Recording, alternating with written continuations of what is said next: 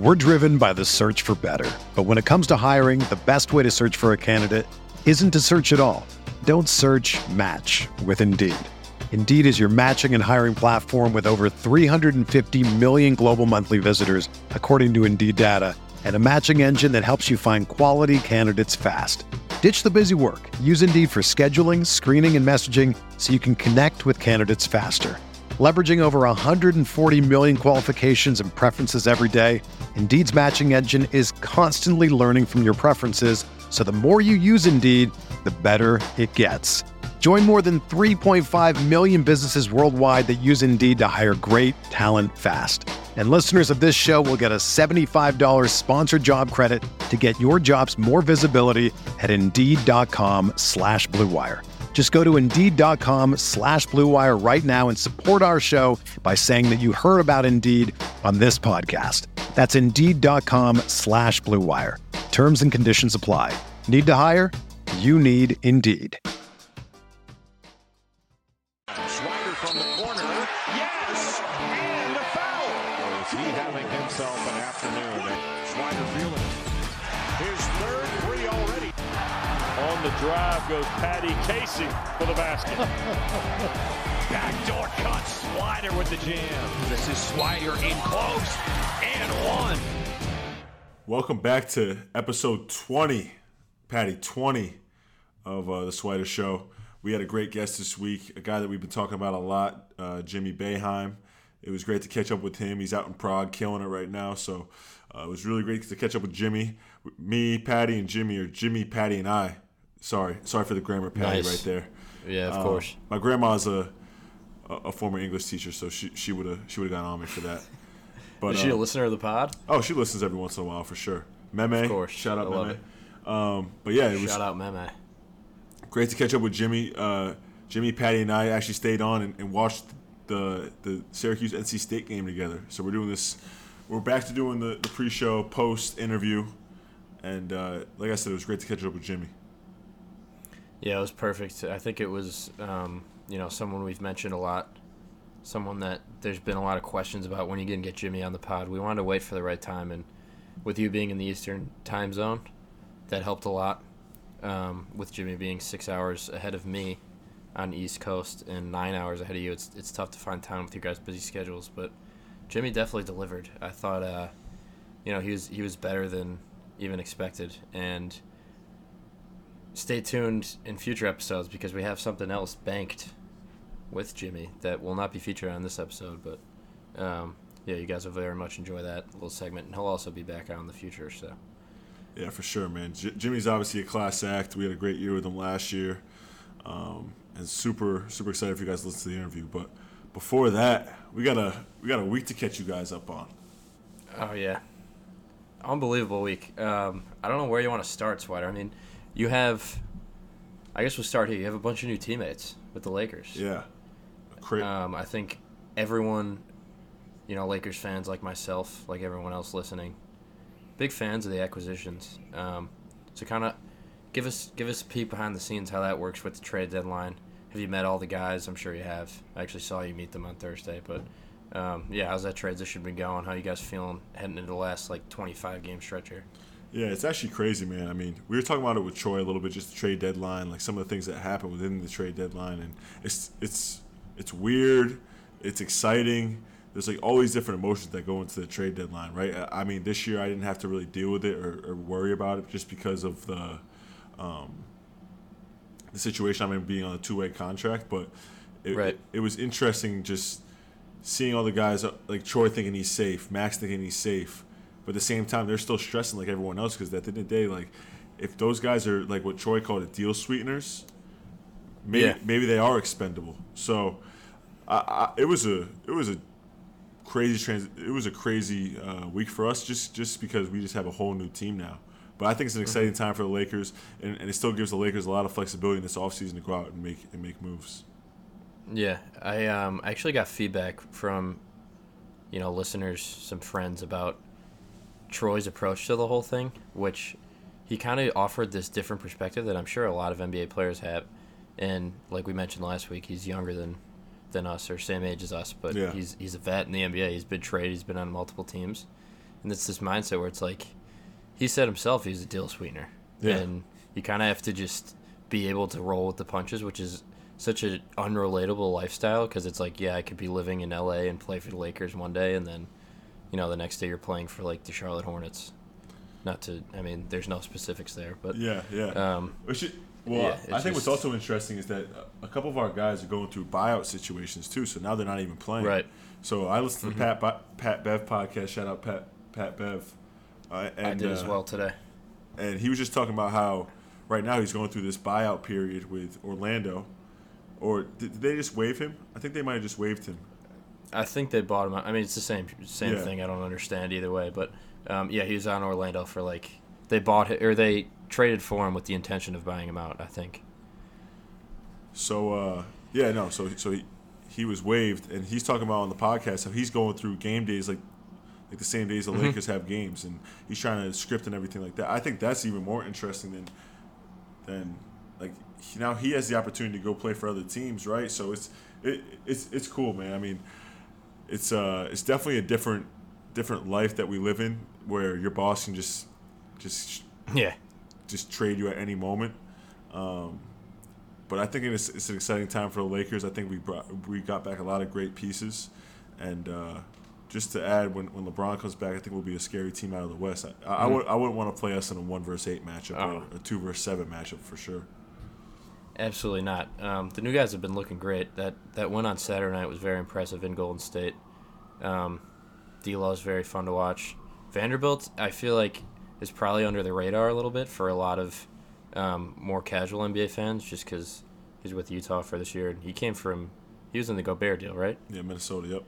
Yeah, so now that he's like kind of more center stage with the Lakers, not to throw shade at Utah or Minnesota, but they don't necessarily have as many national TV games. But yeah, him, Beasley, all those guys are kind of going to fit in pretty well. You could already tell. One of the trends, we'll get to the big trade with KD. I want to hear your take on that. Yeah. But what do you make of all these second round picks just flying around like the Oprah meme? Well, it's funny. Like, guys are getting traded for 5 second-round picks. Like, It's insane. I've never seen that before. I think the Rui deal kind of, like, set the price of those really good role players, but at the same time, like, guys who aren't going to, like, change your franchise, getting traded for second-round picks. And it's like, all right, so if Rui gets traded for 3 second-round picks, what does that make Gary Payton? What does that make Sadiq Bey? What does that make James Wiseman? Jay Crowder. Crowder. Like, what does it make all these guys? And then a second-round pick is almost just like an incentive, right? Because Pat Bev got traded with a second-round pick for Mo Bamba. And then Thomas Bryant got traded for 3 second-round picks back, so, like, we can make a trade with Orlando. It's just like this weird thing that was going on. And I've never seen anything like it, honestly. I know. It was very entertaining because it was all of a sudden, like, I feel like second-round picks are kind of just tossed in at the end of bigger deals where there's more players involved. But it was like this – it kind of reminded me of what Trevor Lane was saying on the pod, where there's these relationships and other teams see what, like you're saying, they set the market. And it was almost like, oh, well, Rui went for second-round picks. Well, we have second-round picks. We could trade those. Yeah. So it was like, yeah, just throw these out, and, like, we could get who we want. So, yeah, it was pretty, like, entertaining as far as, like, those deals.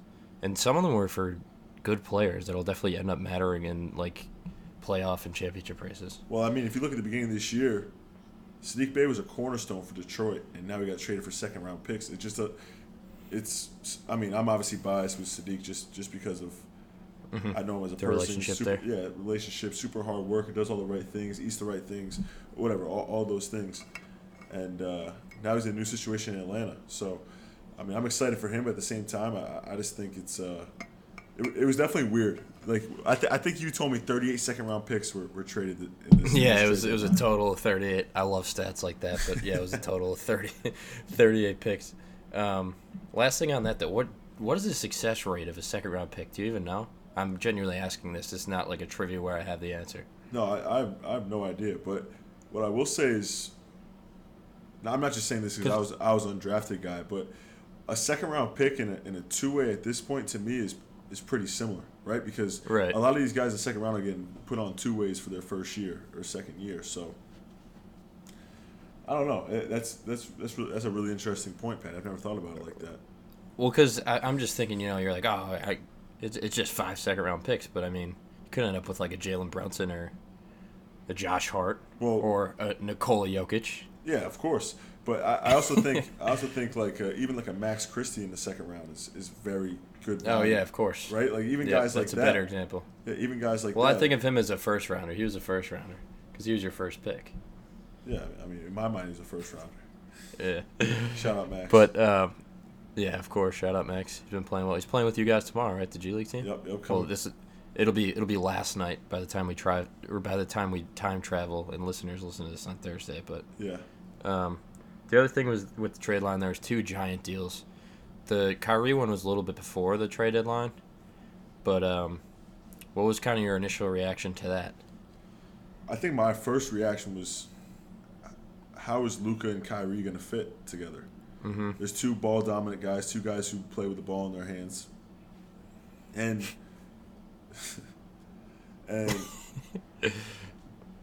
I think the first question for me was, how are they going to play together? Then I brought up this point to you, Patty. Was like Kyrie also played with LeBron as well, and LeBron's is a ball dominant guy too. So I think the fit is the first thing that came to mind. Like how is this going to mesh? But at the same time, I do think Kyrie's versatile in a place where he can be the main ball handler, or he can go to the side and pick his spots where to be dominant. So as we're taping this, they're 0-2 playing together. Last night they lost like a real close game. Yeah. It was kind of a funny last possession where they were trying to figure out who should shoot it. But and then he get a shot off. Yeah, it was nuts. But yeah, I mean Kyrie's first game with them against the Clippers, Luka didn't play, but he had like a 27-point quarter. So it's kind of that thought process where when guys are that good, then they'll just end up figuring it out. Especially Brooklyn got a good haul on that though. Oh, I agree. I think Brooklyn kind of.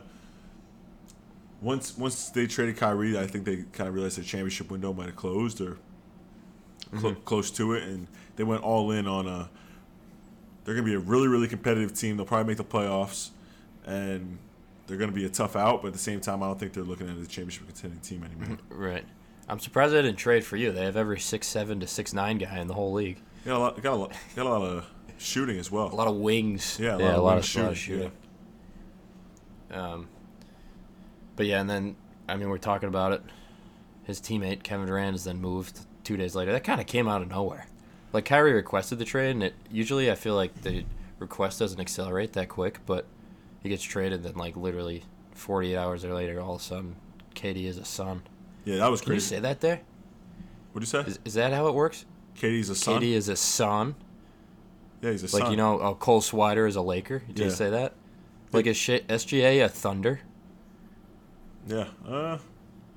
That sounds weird. But anyway, go on. Yeah, for sure. Yeah, that was confusing to me because I just didn't have any idea that was just going to happen like that, right? And it was at such a weird time in the night. I think it was at like 10:30, like Pacific, yeah. Pacific. So it was such a Our weird time. Yeah, exactly. It was such a weird time in the night where I wasn't expecting it. And yeah, but I guess the new Suns owner just came in there and just wanted to really get shit done. So I mean, shout out to him. He got shit done quick. Yeah, honestly. He gave up a lot of his assets. He gave up a really good player, Mikal Bridges, really good player in Cam Johnson. I mean, he decided basically just to go all in 4 first-round picks. And I mean, Mikal's kind of added to his game this year where he's not like a role player anymore. He's averaging 17.5. Mm-hmm. He's shooting 40% from 3. He guards the best player on every single team they play against. So, I mean, that's a big loss. But at the same time, I mean, when you have a chance to get KD, and especially with the aging CP3, like you have to capitalize it on those years. Right. I really respect that move. Just immediately bursting through the doors and throwing all your chips to the table or in the middle of the table. But yeah, Mikal, I feel like people think of him as 2 years of that playoff run is when a lot of people got eyes on him, and at that point he was still mainly just a 3-and-D guy, but with Booker and Paul being hurt this year, he's been creating for himself a lot more. Phenomenal. He also has probably the coolest 3-point celebration in the league. I don't know if you've caught that, the point and the head turn. Oh, it's great. It's great. He said he got it from Manny Machado. Yeah, I saw that. I'm not a big Manny Machado guy, although if he wants to come on the pod, he could come on the pod. But he dubbed the Phillies one time, so. It's all good. But yeah, man. that's a very good. Swider, unrelated. It usually doesn't take this long to get into your week here playing, but my biggest takeaway from this week, you've been playing very well. Yesterday you had 9 assists. When is the last time you had 9 assists in a ball game? I think we were talking about this earlier. I don't think I've ever been recorded at 9 assists, right? I think I've probably got 9 assists in the AAU game or a high school game. Yeah. But being recorded at 9 assists is totally different. And I had 8 in the first half. Yeah. And I had a couple chances to get 10 and 11, but it wasn't meant to be. 9 assists for the night. Kind of scored more in the second half. Yesterday. But yeah, man, it was. I mean, with these past 2 games and then playing a doubleheader on Thursday, I mean, it's been a crazy Are you just week. in one of those zones right now? You're like burning it from deep. I mean, I think as a shooter, you got to take the good with the bad, right? I mean, I've been shooting the ball well. I guess I wasn't shooting it for a little bit. I'm just on one of those streaks right now. So hopefully I can keep it going, keep making shots. I think I'm in a good spot with just my teammates, learn how to play with each other. I know where I'm getting my shots, and I know I'm starting to get in the position with Shaq and with DC and with Jay where our 2-man games are working, where we can see like these passes coming through and kind of before the play happens. So I think I'm definitely starting to get into a groove for sure. Are you a shooter with your mindset where JJ Redick has talked about this on his podcast, where there's a lot of people, they'll prepare, they'll have a routine, they'll do whatever they do, but then if they go 1 for 11, you'll see them after the game getting more extra shots up, or the next day they'll get extra shots up. But then if they go 8 for 11 the next game, they won't take those extra shots. And the argument is like, your routine is your routine no matter what happens in the games. You got to keep that consistent. You've always struck me as a guy that would lean towards the second mindset. Is that something where, like, if you shoot how you did the last 2 games, are you changing up your routine all because you're like, oh, I'm good, I'm been shooting it real well? And on the flip side, if you were to go 1 for 8 next game, are you going to be like, oh, I need to get in the gym tomorrow and shoot extra shots? No, I wouldn't say that. I would say the only time I would do that is if I felt something was wrong with my shot, right? So if I feel like I need to get like some more arc on my shot, or I need to get a better base, or I'm not holding my shot's not as tight as I want it to be, then I might go in the gym and shoot those extra shots and feel good and feel in that rhythm. Or for example, I mean, this year it's been different for me because I've been going up and down, right? So I'll be on the road with the Lakers for a week and a half, and then I don't get those reps with South Bay that I would normally get. And then maybe I'll go in the gym a little bit extra that week I'm with the Lakers and kind of go out of my routine just so I can get the cardio, the reps, because that is different than my normal time period. But like for this past week and a half, I think I've just been doing my everyday routine, been locked in, and then we've been on the road too, so you can't really get into like an everyday knowing like, all right, set, yeah. I'm gonna have a gym time at this time, I'm gonna have shots at this time, you know what I mean. But when I'm home, I stick pretty rigid to my routine. But at the same time though, like there is nights where maybe if I have more energy, I'll go back to the gym, or like there are those times. But I would say I'm a big routine guy as well. I think all shooters have to be. Yeah, it's all like you're just creatures of habit. It's all like playing the results by the outcomes. It's like you're not going to really find consistency that way.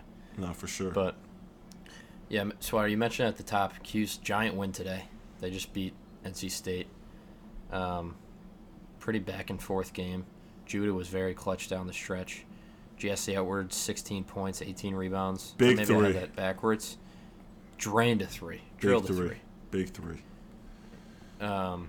He's now an 100% career 3-point shooter. I'm going to assume that's first in Q's history.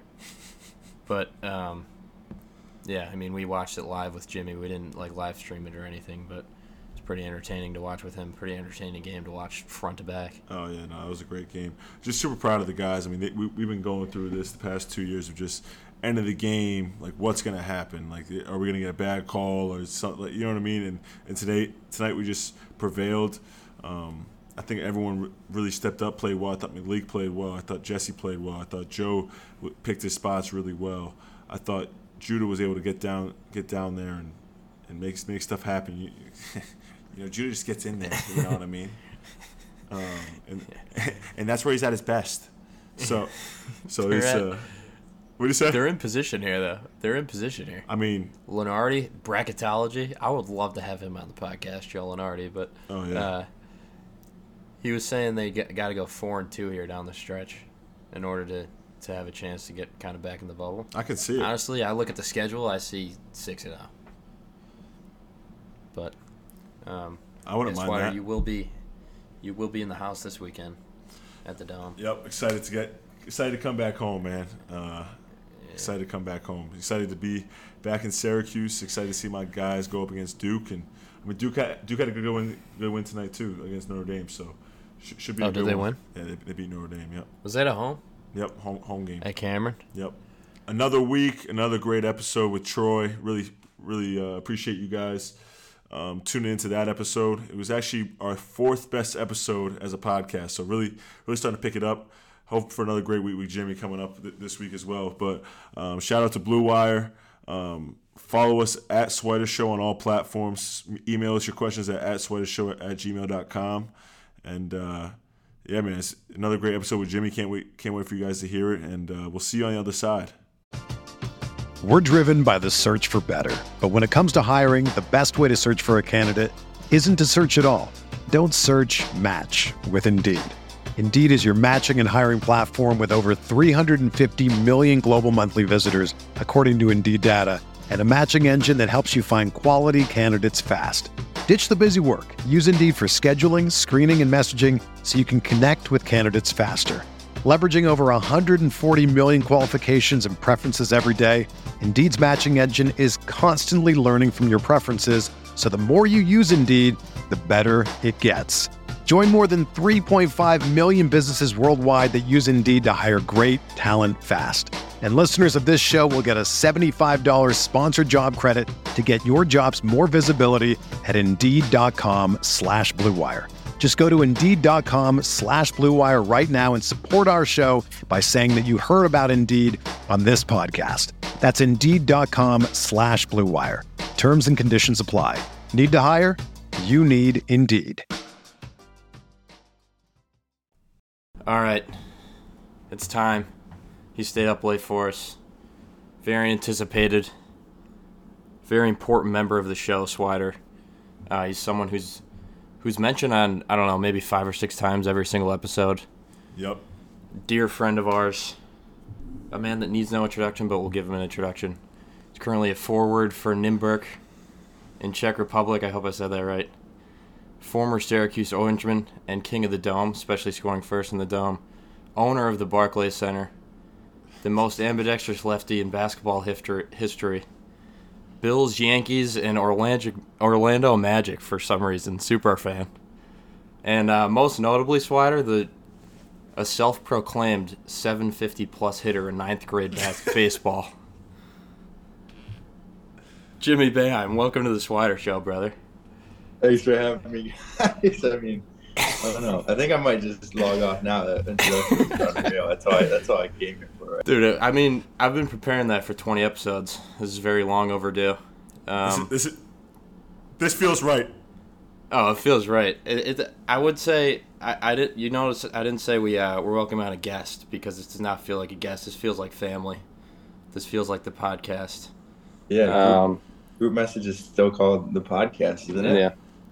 Podcast that's question mark. Yep. Before we jump into like the actual interview, because we are going to interview Jim. We were going through today looking at our group message that is still titled podcast question mark from March 15th of last year. Me and Jim and Swider were having some banter in the locker room, and I was driving home. I think I was going to Core Life, and I was sitting in my car. I just fired off a text. I think we should start a podcast. And then I said, I think it would do numbies. And both of you guys said, I don't know what numbies are. So obviously you weren't in the podcast mindset, but but here we are. I mean, here we are. Yeah. Only had to listen to Buddy come on twice, so I mean, it's all right. We're here now. Gave you guys a little crap for that earlier in the year, but it's good to be here. And if you guys are looking for more guests, I could probably get my 8th grade baseball coach on here for you guys. You guys break down some of the numbers. That 750 average. So, it's true. It's true. Breaking down the numbers. Only Jimmy would say that. Yeah. That and Wilt having 100. Those are kind of 1A, 1B, I think. Monumental.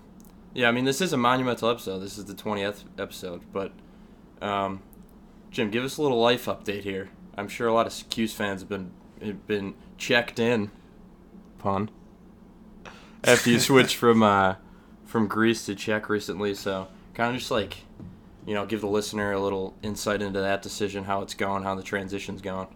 Yeah, man, it's been a crazy year. It's been an awesome one, though. Kind of the first year as a pro. I feel like I've experienced a lot throughout it, starting off in Greece. Really, really loved the country. Unbelievable place to live. Really good basketball, too. A lot of really good players out there. Sound like Chris Lavelle already. There's good basketball players around the country, around the world, man. That's another guy who gets a mention every single episode. He'll be on at some point too. Really like Greece. It was great. Team struggled a little bit. The coach that brought me there got fired halfway through the year. Just a lot of crazy stuff. One thing led to another, and I ended up here in Nymburk, in the Czech Republic, about 30, 45-minute drive from Prague, which I've gotten to go to a few times already. It's another really great city. Joined a team. I was talking to you guys before we came on air. They've won 19 years in a row, the Czech championship. So, we're going to try to continue that on here. It's just been great to be part of such a good club already. A lot of really good players on our team, and I've had some fun winning some games with so far in the first couple weeks I've been here. No, that's great, Jim. One thing that we heard continuously from Buddy, your dad, and even your mom was saying that how much you enjoyed Greece as a country, how much you love the food. And if you guys know Jimmy's not the most. He's a very picky eater, to put it at that. Talk about Greece. Talk about how much you love the culture of it, even though the basketball part may have not gone as well. Yeah, I guess start with the food, like you mentioned. My mom and my dad were so nervous about the food situation coming over here because, like you said, I am picky, notoriously picky. But the food in Greece was perfect. It's very simple, which obviously is good for me to begin with. They have really good protein. All the lamb, beef, chicken. Yeah, give us some specifics. You eating a lot of gyros? You name it. It's gyros. That's how they say it, not gyros. Okay, gyros. Yeah, of course. They were after me for that pretty early. But yeah, the gyros they're some of the best things I've ever had. I still think about them a lot with the tzatziki sauce. I still can't say that right though, but the gyros. I would send my family pictures all the time of stuff I was eating, and my dad was so jealous every time. He's such a foodie. I would send him the pictures of the food I would get and stuff like that. He'd be so jealous. And I expanded my horizons a little bit. I try some things here and there that I never thought I would. So I mean, it came a long way, I guess, with the food part. That was one part of the culture I really liked. Everything was really cheap too. You don't really realize until you go over there. But I sent my family. I think I got like 32-ounce bone-in ribeye at a really good restaurant, and it was like $30. Oh my God! Wow. Back home, go to New York City. That's probably what, 180. I don't even know. But so it's taking advantage of stuff like that. It's just a really kind of laid back culture. Work-life balance seems really good there. People are always out, grabbing a coffee, grabbing a drink, going out, just enjoying kind of the cities and stuff like that, whatever it may be. I became a coffee guy too, which I think if you told me really? that, I'd be absolutely stunned. I thought it was so gross. I tried it again last summer and hated it. I'd always, laugh at Cole when he'd come in with his coffee every morning for workouts or practice or whatever it would be. But I started drinking some in Greece. Started with, probably a gallon of sugar in them just to get them down. But slowly but surely, I started to really like them, and now I don't even really use sugar at all. I bought my own coffee maker. No way. So it's really gone a full 180 with coffees. Who is this guy, Patty? Yeah, seriously. He's like giving professional answers here, talking about coffee. It's insane. I'm a changed man for sure. He's gonna come back with that wallet that D Nick has, of like that flat wallet that D Nick. Oh, this is overseas style. What's the Euro wallet? Yeah, Jim. Yeah, that Euro wallet. Did you change your fashion up too? Like, are you dressing like a Euro guy? No. My fashion's the same stuff you guys have always seen. No fashion. A lot of black Vans. But yeah, for the listener, a little insight into over under on 7.5 black Vans. Yeah, those are your team shoe. Probably gonna take the over on that. I don't even know. But a little insight for the listener. Last year, for our road trips, Jimmy Boeheim had an official in his notes app. I'm sure it's still there, is it, Jim? Your official ranking of yeah. Do you have it right there? Give us your top 5 of road food or road trip food options last year. Yeah, go you top just want 5. me to give you the top 5? I mean, I have. It's only 13. You want me to see Oh yeah, all go that? 13. Yeah. All right. So it goes Miami, Brooklyn, New York City, Pittsburgh, Duke, and Carolina were tied because it's the same hotel. Yeah. Florida State, Boston College, Wake Forest, Virginia Tech, Georgetown, Notre Dame, NC State, and then there's like a really big gap, and then Atlantis.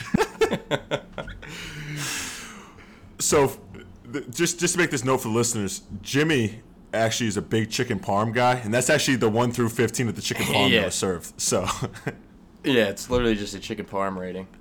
That was surprising though. Like, you would think that Atlantis would have good foods, and it was awful. They do. I just think I don't know. I hope no one's watching this from the Atlantis. I don't know, dude. You don't have to worry about it. Oh, there's probably more people watching from Atlantis than there are Scranton right now. So, oh, here we go. Dude, Portsmouth was like 14th. Hey, Scranton wasn't even on the list though. Yeah, well, I mean, we're figuring that out. Jimmy, we have a big Phoenix. We have a big Phoenix that? contingent.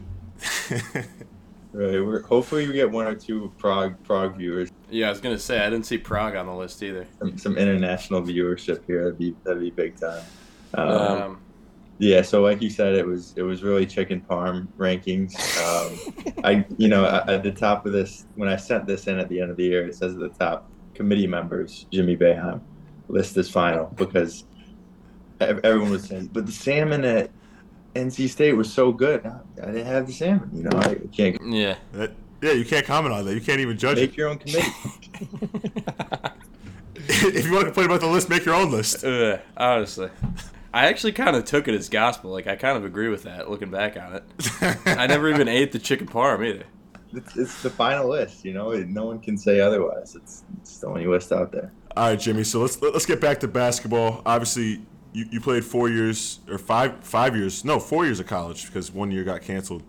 You played in the Ivy League for 3 years, played in the ACC for a year, and then you go overseas and you play in Summer League, and then you go overseas. Talk about the biggest adjustment from playing the American game for so long in your life. 4 years of college, you played in NBA Summer League, to now you're overseas. You played in Greece. You're playing in Prague now. Talk about the biggest adjustment in terms of just the basketball. Yeah, I think one of the big things over here, especially, is the physicality. Refs let a lot of things go, especially on the road. So just that's been a big thing. Just being more physical, making contact with guys first, stuff like that. That's probably been the biggest thing for me. And then it's just everything's so tactical. I feel like here, it's not, you don't see as much one-on-one as you do maybe back home. It's a lot of sets, a lot of just not even just sets, but just it's always trying to make the right reads. The ball played a lot through point guards and stuff like that. You think of some of the great European point guards that have come over to the NBA. It's guys like that on most teams over here. Maybe they just aren't quite as good, but it seems like they make the perfect read every single time. So it's stuff like that that I think jumps out to me first and foremost. But Jim, you are the first international player guest we've had on the show. We've had some G League players, some NBA players, some college players. Can you give us a look into your day-to-day over there? Are you still playing 1 game a week? We're recording this on a Tuesday. Like I said in the intro, it's 11:30 your time. How are you spending your days over there? How are you occupying your time? Yeah, so kind of day by day. It's different here than it was in Greece, because in Greece we would only play once a week every single team over here plays in their domestic league. So every team in Greece plays in Greek League. But then, in the Greek League, there's 2 EuroLeague teams. There's a couple teams in the Euro Cup, and there's 1 team in the Champions League. And those are kind of like European contests. Like the EuroLeague's the second best league in the world after the NBA, and so on and so forth. But so they would play in the middle of the week. So because of that, kind of the other 7 teams that were in the league, including my team, wouldn't really be able to play because our opponents were playing and throughout Europe. So we only had 1 game a week there, which was kind of a bummer. And the team I'm currently on is actually in the Champions League normally, which was kind of a big reason that that I was really excited to come over here and play here. But that part of the season ended for them, so now we're just in the Czech League, but we're playing two days a week here, which is much better than just playing once a week. But typical day, it's just a practice in the morning, couple hours, weights every other day or something like that probably, and then sometimes we'll have a shooting practice at night, maybe once or twice a week. But for the most part, I'm just kind of going to practice, and then I come home 3 or 4 and kind of have the rest of the day to myself, which I've enjoyed. Jimmy, do you guys have a practice facility over there? Are you guys able to get in the gym whenever, or how does that work? Yeah, we do. It's just we have 1 gym. It's the gym that we play our games in and practice in, and we have access pretty much whenever we want to get in there. Just send a text to one of the guys that works for the team, and they'll let us in, and we can do whatever we need to do. You guys sell merch or no? That's a good question. At the games, they do. I don't know if really? they have like a website or anything like that, but yeah. Yeah, it's a classic over there. It's a lot of like pinstripe shorts / jerseys. So I've always wanted like some merch.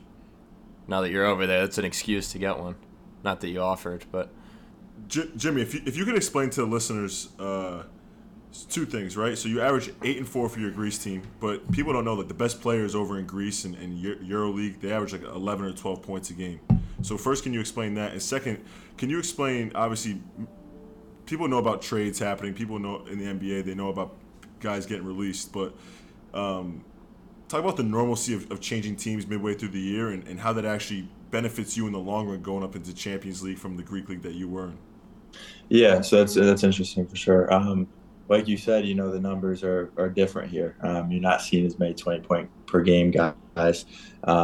I think another difference that we were talking about earlier that I think of now is the minutes are a lot more balanced, especially compared to college. Obviously, you see it more in the NBA, but here you see a lot of guys that average, anywhere from 20 to 25 minutes, even the best players on the team. Like the team I'm on currently, we kind of play 10, 11, 12 guys a game, and everyone plays about 20, 25 minutes a game. I think our advantage here is that we have a really deep team, so we kind of take advantage of that by doing that. But, that's probably part of the reason the numbers are kind of like that, and also just because I don't know, a lot of teams that balance scoring, lower scoring games over here for sure, obviously compared to the NBA or whatever. Maybe a lot of games are, in the 70s and 80s. Not too many you see in the hundreds and stuff like that. So I think that's the reason for that. And then, like you said, yeah, guys change teams all the time, whether maybe it's just not a good fit. You see that a lot over here. Like good players just end up in a bad fit for them, and kind of mutual decision with the team and the player to kind of change and go to a different team where they might do really well. Or other examples are like a lot of guys get bought out. So some of these lower teams, like my previous team, was kind of lower budget team, and we had a couple guys actually get bought out by some bigger teams. And so the players would move up, and the club would get reimbursed with whatever their buyout fee was on their contract. So like I played with Javin Delorier from Duke, excuse me, in Greece, and he was having a really good year for us, and a team in Israel actually bought him out. So that benefits my club because then they have money to go out and get more players or whatever it may be. And also for Javin, a guy like Javin, he gets to go up to a better club. So, it's kind of cool how flexible things are. But on the flip side, if you have a few bad games, or even if you're playing well and the team's just not doing well, next thing you might get cut and end up on a different team. But kind of like we talked about, it can be for the best. Is that like hanging over your head a little bit? Like when you first got over there, was it tough to adjust to? Because that's different type of pressure than you've ever felt in your life, I'm sure. So You're obviously playing really well, so you're not necessarily at jeopardy of it, but did you struggle with that when you first got over there? Yeah, I think you definitely think about it, especially as your team, starts to struggle. I think you think about it even more. Just it definitely did creep into my head a couple of times. It's kind of crazy to think about. I got to have a good game, or I might have to find a new team.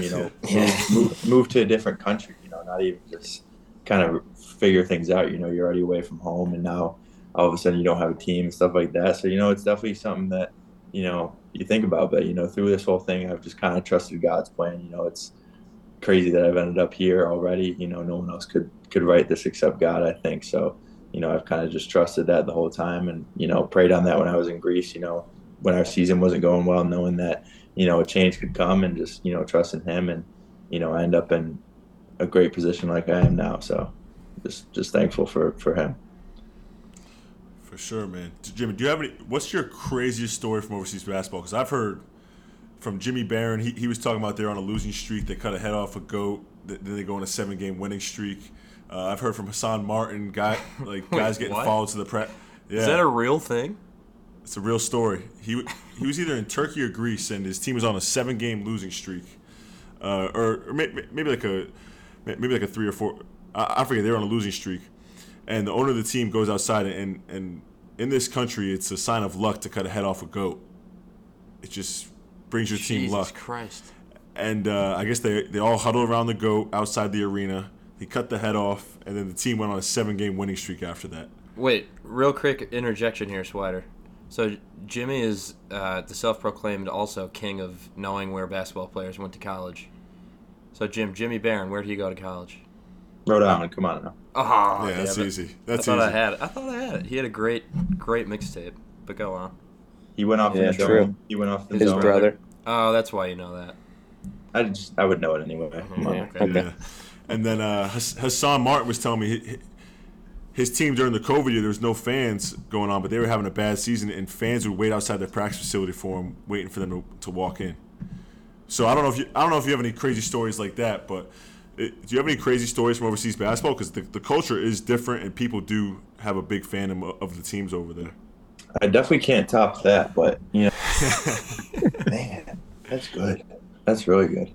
They're just beheading animals. You see any of that over there or not? I haven't beheaded any animals, so it's a tough thing to beat. But I would just talk about the fans. I think some of the fans, especially in Greece, I found were just so crazy, so into it. One of the gyms we played in had to put a net around the court because the fans are known for throwing stuff on the court. I've heard they've thrown coins on the court, like all sorts of crazy stuff. One thing, so as you guys know, I have asthma, pretty bad asthma, and something I've always, struggled with or dealt with on the court. And, in Greece, a lot of times we would go into the locker room halftime, come out, and you'd look up and there'd be like a big cloud of smoke on the roof. And it's because everyone just was smoking cigarettes at halftime. Oh, no. And they just start doing it in the gym, and who's going to come up and kick out the whole gym, I guess, whole gym of fans. So, it never really affected me too much, but stuff like that, I was, this is crazy over here. Like, what, smoking cigarettes in the gym? That's so funny. That's like a 1980s bar. Yeah, no, it's kind of cool, like the atmosphere. Yeah, it is kind of cool. It's different, so it's not unhealthy for like Europeans to do that. Also, is it is a little confusing when they're yelling stuff at you. You don't know if it's like encouraging or an insult because you can't understand them. Yeah, you definitely, the language barrier is also interesting. After you, sometimes you make a bad play and your teammate might say something and you kind of can tell they're mad at you. Yeah, no idea what they're saying. And your coach will go off and say some stuff, and you're like, yeah, that's on me. I got you, coach. You don't have to understand. You don't have to know what they're saying to know what they're trying, right. I mean, you could tell by the tone how they're feeling about you or whatever. Sure. So, but I noticed even some of the fans that didn't really speak English, especially at away places, they would know like 1 or 2 words that they could throw at you as an insult to kind of try to mess with you or stuff like that. So, no, the fans are great over here. They're really cool, really passionate. Jim, so kind of backtracking a little bit here. You can follow Jimmy's international team on Instagram, by the way. You're not going to understand any of the captions, but Jimmy always looks nice and handsome in the pictures, so make sure you do that. Thank you, sir. But right before you head overseas, you had the opportunity to play in Summer League. As most listeners know, you played last year with your brother, buddy, Jackson, who's been on the show twice. So you're going to have to outdo him there and come back on whenever we ask you. Absolutely. But you then had the opportunity to play with him also in Summer League. So what were kind of your main takeaways there? Did you learn anything about your game? Were you able to kind of translate some of that into now your season, your first professional season? Like, how was that experience in Vegas for you? Yeah, I mean, I think, first just kind of the whole experience was just something that I never thought I'd get to do and something that I'll remember forever, from, I look back at kind of my career and have no offers out of high school and kind of ended up in the Summer League is pretty crazy to me. So just being there was incredible, and being there with Buddy on top of that made it even more special. So, with him being a kind of a two-way guy and just kind of, I think being there for him and helping him, just watching him adjust kind of to that game was really cool. And, obviously being a part of it myself, especially with the Pistons, such a young team, all the guys were there, Cade, Sadiq Bey, Isaiah Stewart, et cetera, just being able to be out there on the court with them and learning from them in practice every day and learning from the coaches and the kind of the style of play in the NBA and, just taking all those experiences with me.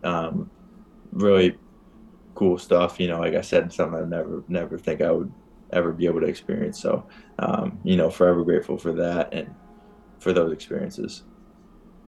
When you need mealtime inspiration, it's worth shopping Kroger, where you'll find over 30,000 mouth-watering choices that excite your inner foodie. And no matter what tasty choice you make, you'll enjoy our everyday low prices, plus extra ways to save, like digital coupons worth over $600 each week. You can also save up to $1 off per gallon at the pump with fuel points. More savings and more inspiring flavors make shopping Kroger worth it every time. Kroger, fresh for everyone. Fuel restrictions apply. For sure, Jim. Is there any memories that you have of Summer League? I mean, obviously, you did all these pre-draft workouts. What do you have, 8 pre-draft workouts, 9 pre-draft workouts? I think I had 5. Okay. Yeah, I just assumed Jimmy had more, Patty. You should have. You and Buddy racked up miles. 20. Yeah, no. Crazy. Talk about those pre-draft workouts, the 5 pre-draft workouts you had. Did that kind of also like sink in yet? Like, I'm in these NBA facilities. I'm working out for the Bucks. I'm working out for these different teams. Talk about those opportunities and how special those were for you. Yeah, it's the same kind of thing. Like my agent, getting a text from my agent, like, you work out with the Milwaukee Bucks next week. I'm like, what? Stuff like that, getting to go in those facilities. I don't know. It's hard to even put into words, to be honest with you. Just knowing all the great players that play there and, getting to go in there and actually work out for an NBA team and, having some good ones and, kind of the confidence and stuff that being there has given me, going forward, just kind of that, I belong here, as a, pro athlete and stuff like that. It's just really, really special, for sure. Just like I said, hard to put into words, honestly. Jim, here's a dumb question. This is for both of you, actually. What's the number selecting process like in the Summer League? Because, Jim, you were rocking, the 46? What was that, 46? Yeah. The number selection process is you walk in and there's a jersey on your seat and they just throw it to you? I was going to say, I don't know if you're choosing 46. It's not my choice. I don't know about Cole. Cole probably got more of a choice with. Yeah, I was. You were 20, weren't you? You were 21. I was 21. Yeah, I was fortunate enough to be able to pick my jersey number. So, yeah. I remember not being surprised, just as a Summer League guy, but I remember leaning over to Buddy and I'm like, 47. Dude, that's like.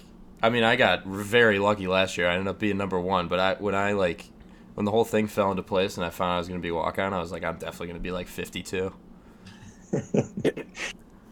But that's actually a pretty good segue into last year. How about that, Swider? That was great. That was great, Patty. That was very nicely done. But, Jim, so you're talking about kind of the surrealness of playing in the Summer League. I'd imagine last year, this is well documented, was one of the more surreal seasons, if not the most surreal season of your life. When Buddy was on, we asked him about the conversation he had with your dad when he asked Buddy to play for him.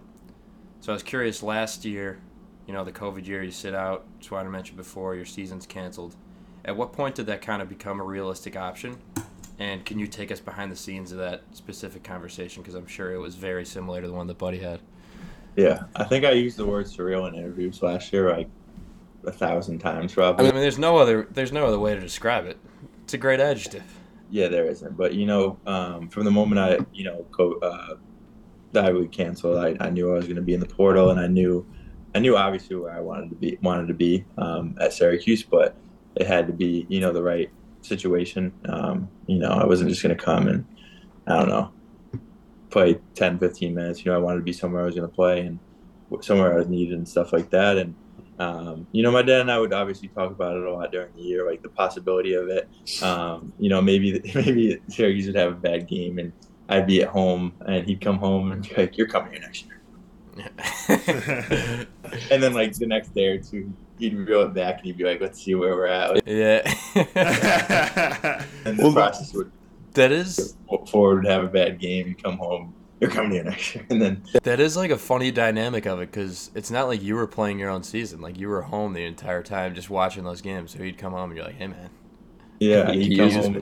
We talk about the games, and we talk about ways maybe I could have fit in or helped or whatever it may be. And then but yeah, really we didn't know until after the year. Weren't really sure what was going to happen with some of the guys. Obviously some guys transfer, some guys leave, which just was the way it worked out. And after all that happened, it was pretty clear that I was going to come home to Syracuse. So I think you were the worst kept secret in transfer portal history.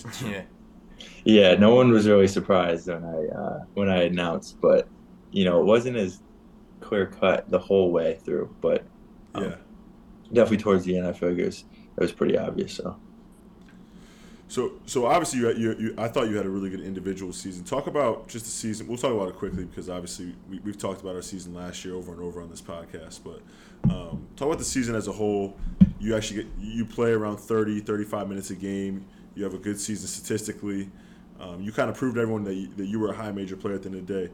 It's one thing to play at Syracuse, but it's another thing to impact the team and impact winning. Talk about what that meant to you, along with playing with your brother and playing in the Dome for your father, and wearing that jersey and playing well.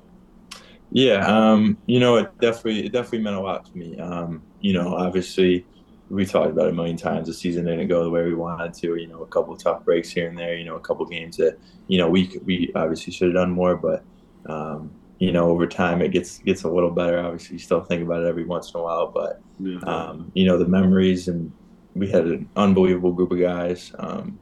The whole team was family. That coaching staff is family to me, and then obviously the literal blood family with Buddy and my dad. It's stuff that I'll never ever forget about in my whole life. And going in there and like you said, doing some good stuff individually too. Was never at the top of my goals. I just wanted to come to Syracuse and have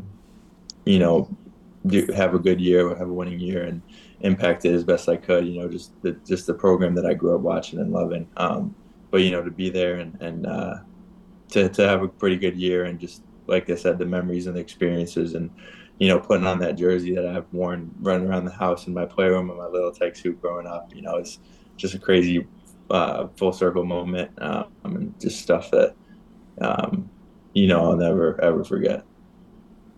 So Jim, being a primarily left-handed player, you would think that going to the basket, you would use your left hand, right? Well, I think the first play of last year and every single game kind of proved that you're naturally a right-handed player. Is that something that you've always had?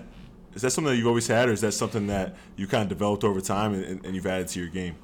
Yeah, everything I do in life is right-handed. From throwing to kicking to writing to whatever, you name it, except shooting the ball. So, I'd ask my parents, how'd this happen, and they said, from an early age, I was just shooting left-handed on our little hoop, and neither of them could figure out, neither of them did anything to stop it.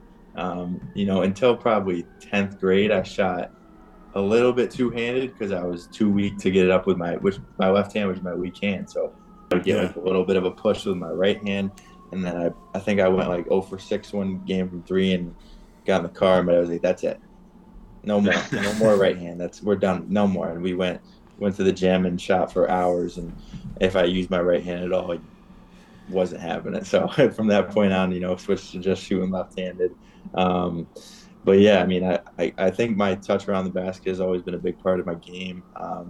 Not being the most athletic guy, right-handed hooks, floaters, you name it. So my left hand really isn't that great around the basket, honestly. People kind of say sometimes I'm ambidextrous, but I really just shoot left hand and everything around the basket I really want to do with my right hand. But thankfully, opponents never really figure that out 100%. I'm giving the way the scouting report on me now. Hopefully, no one in Prague, no one sees this over here.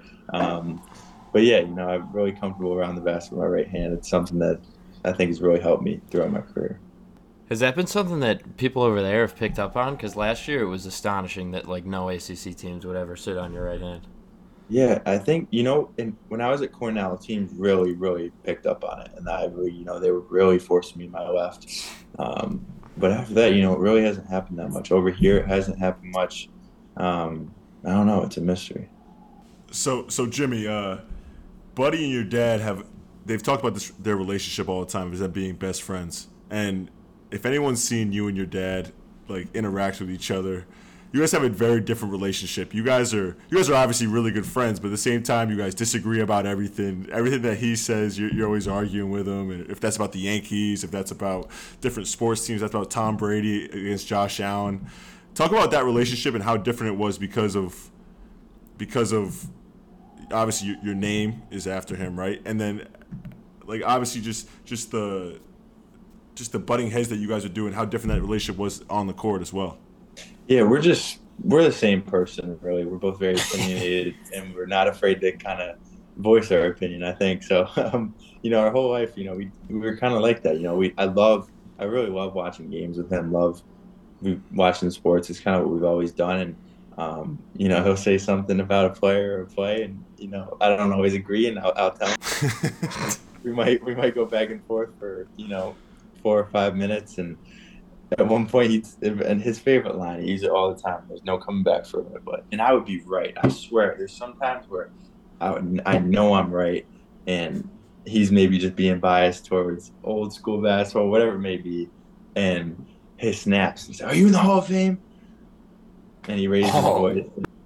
I love it. That's when and I know that he's frustrated at that point, and I kind of sit back. I won that. No, I'm not. But you had nothing left to say, and I would kind of keep that in my head, and I'd take it as a quiet victory. But at the same time, he kind of won because he said that and made me stop talking. And then my mom would be in the room over, and she'd just kind of look over and be like, "Yep, he's your son." I mean, that is kind of like the ultimate trump card. Yeah, no, there's nothing you can come back from that one with. So we've had a ton of arguments. We still do. Buddy him and Buddy are kind of more like, I don't know. Buddy will egg him on sometimes and tease him and stuff like that, but they never get like really into it like that. Me and my dad are kind of like, our relationship's kind of like best friends that always argue, and Buddy and him are like just best friends that are the same. Like just, I don't know, agree with each other and everything's smooth. So it's definitely a different dynamic there. And I remember, when I committed, I was like, all right, I can't really challenge him anymore. Definitely now that he's coach. There was one time he said something in practice early on in the year before even game started or anything like that, and I kind of just like looked away or made a little face, and he got right up out of his chair, walked right on the court, and went at me a little bit. And so from that point on, I was like, I really can't say anything anymore. So that was kind of the one instance on the court where maybe I made a face or said something, but other than that, we definitely put it on pause for a whole year. But we're back now. Can you give us your best debate that you've had with him? Because I recall the Jerry West versus Russell Westbrook one that I think you told the team about. There's a lot of good ones. It's a lot of old school, new school, LeBron, MJ. He said Pete Maravich was like faster than Russell Westbrook or something, I think. Equally athletic as him, and me and Buddy like cried laughing on the couch. I don't even remember. That one was really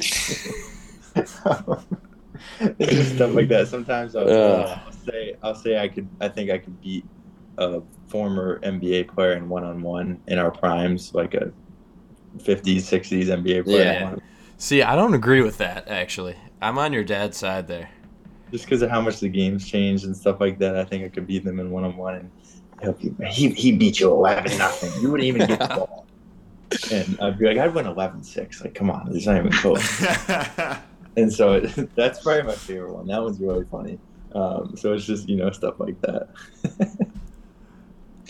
So, when Buddy came on the podcast, he gave us a legendary story on the 6 overtime game. So what he told me and Patty was that Buddy was actually in New York City at the Garden for the game, and you were home with your nanny, and you went to sleep at halftime of that game. You woke up and she was like, "Oh yeah, Syracuse won," and then you figured out it was a 6 overtime game, and you were just so upset. Can you explain that story to us? I'm still not over it, really. Did he tell you his part of the story? That you saw Huggins in the locker room and everything? He couldn't. He was always so emotional, and during the games, and he couldn't handle the intensity of the game.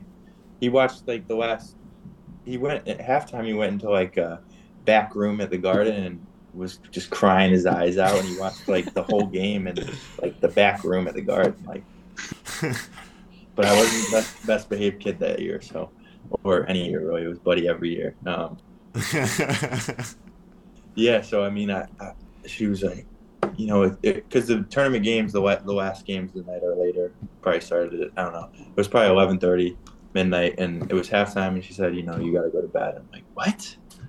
Seriously? I'm like, I'm not going to bed. And I tried to call my mom, and she wasn't answering, and she's like, you got to go to bed and turn the TV off. And so I'm like, all right, I go to bed, come down, run down in the next morning, and I'm like, who won? She's like, seriously? I'm like, yes.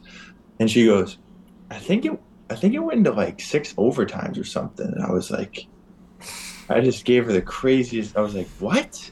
And I turn the TV on, and like SportsCenter is just starting to show the game, and Connecticut had every single buzzer-beating chance, and I sweat through the whole thing, and it ended, and we won. And I was like, oh my gosh! Like, we went to 6 overtimes, and I didn't watch it. And so that's kind of lived in me forever. I just can't. I don't know if I'll ever get over not watching that game live. Probably saved a few years of my life by not watching it live. Yeah, seriously. It's a good story to go along with the game. Man. 40 minutes. So, Jim, we're recording this Thursday. Tuesday, my bad, Tuesday. The Orange play the NC State Wolfpack, 22nd ranked. I think they're 22nd in about an hour and a half here. Or hour now, under an hour. How have you felt about watching the games this year? I know you're usually watching them at about 3 a.m. your time. We've asked every single guest about what their takeaways of this team has been this year. How have you felt watching the Orange? Yeah, it's been a lot of late nights over here. Staying until 3, 4, 5 a.m. watching the games. But I'm proud of this group. I really am. It's hard to be a freshman in college basketball, and we've got a lot of them. And not only that, but they're in prime roles. They've had to grow up really fast. And I think they have. Just seeing the team's progression and development over the course of the year has been great. Seeing guys like Joe and Jesse step up and be leaders and really be the guys, the go-to guys when they need a bucket. Both of them have carried the team on their shoulders a few times this year, and then you guys like Judah who've had some incredible games as freshmen, and the other guys too. I mean, it's really awesome to see kind of just their progression throughout the year, and they're putting themselves in a little bit of a position. They have two big games this week with NC State and Duke, and I think if they get a couple of those wins at home, all of a sudden they're in position where a couple more games and they can sneak into the tournament. So just really proud of the progression of this group. I think there's a lot of talent, and it's just a matter of kind of I think the maturation process, which we've seen firsthand throughout the year. So I think can definitely make some noise this back half of the season. Definitely, man. Definitely. Yeah, I agree. This team's been fun to watch, and just seeing these guys grow throughout the year has been fun, and just seeing how your dad's kind of just adjusted to this group, made adjustments, played guys in certain situations. I think he's done a great job with this group, and I'm proud to see how much better they've gotten throughout the year. For sure. All right, Jim, that was phenomenal. That delivered better than we even could have expected. As you may have noticed, we left out the Cornell years.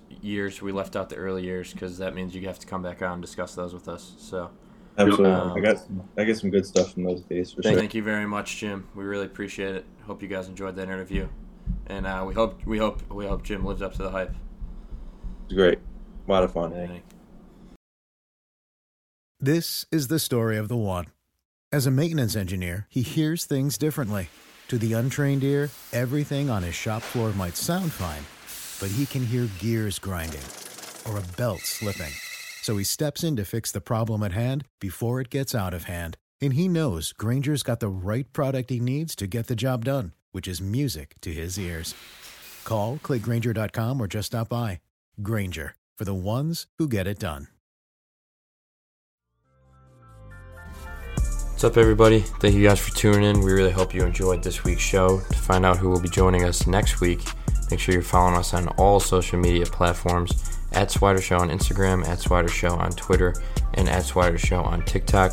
We also recently developed our very own YouTube page, www.youtube.com/@SwiderShow, and subscribe. You can send in a mailbag question to be featured on the show, swidershow@gmail.com. And of course, if you haven't already, make sure to turn on those notifications so you never miss an episode week to week. Cole Swider Show with Patty Casey is presented by Blue Wire Podcasts, and our executive producer is Adam Lewis. Swider Show is created by Cole Swider, Patty Casey, and producer Adam Lewis. All rights reserved. Thank you guys. We'll see you next week.